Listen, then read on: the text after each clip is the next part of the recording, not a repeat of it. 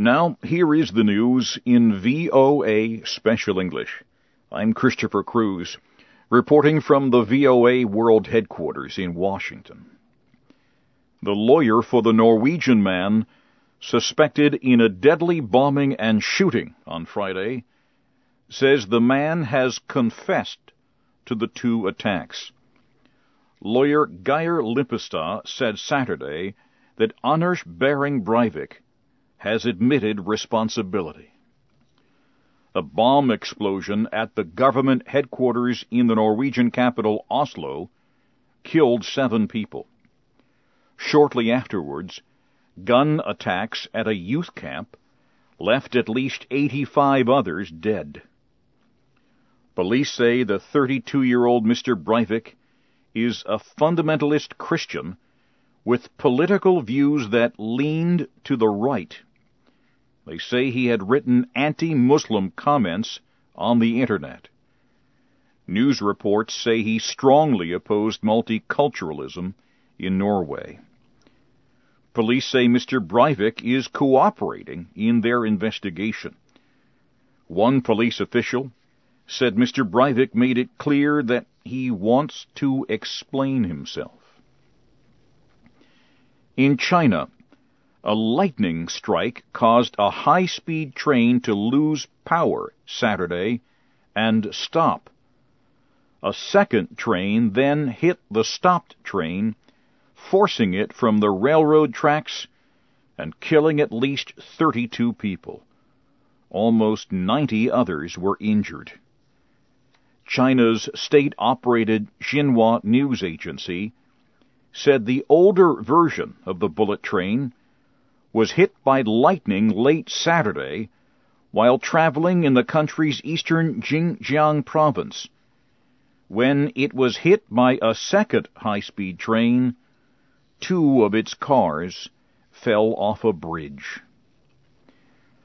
Congressional leaders in the United States are meeting at this hour to discuss how to avoid a debt failure. Reports say lawmakers hope to show progress by 4 o'clock local time Sunday afternoon. That is shortly before Asian financial markets open. Saturday, President Obama met briefly with top Republican and Democratic congressional leaders. After the meeting, he said Congress should do its job and not permit the country to fail to pay its debts. In a statement, the Obama administration said the president restated his opposition during the meeting to a short-term extension of the national debt limit. He said extending the debt limit could damage the nation's credit rating. Egyptian security forces fired shots into the air after clashes broke out between protesters and groups of armed men on Saturday. The unrest in Cairo began as about 1,000 demonstrators marched near the Defense Ministry to continue their demands for political reforms. Witnesses say the protesters were attacked by groups of armed men throwing bottles and rocks. The demonstrators fought back. Officials say at least 100 people were hurt. The Syrian government is blaming people that it says are trying to hide behind anti-government protests for a train accident. 1 person was killed and several were hurt.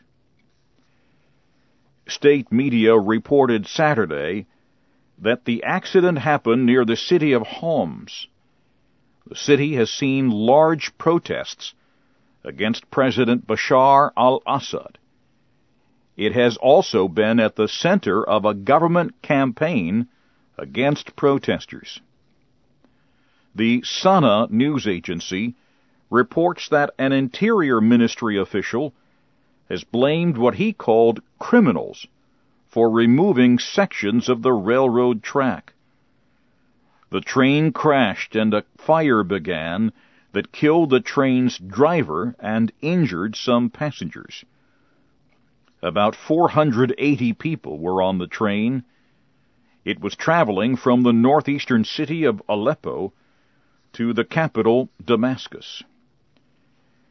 You are listening to the news in VOA Special English from Washington. President Mahmoud Abbas says Palestinians had no choice but to seek statehood recognition through the United Nations after negotiations with Israel halted.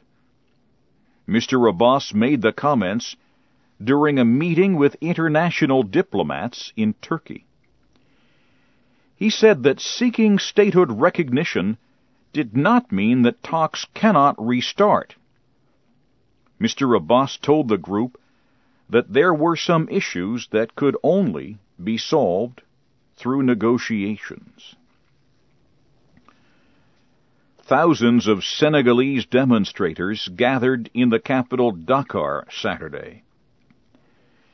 They held competing protests over President Abdoulaye Wade's right to run for a third term. Former Prime Minister Macky Sall joined with anti-government protesters to denounce Mr. Wade's re-election campaign.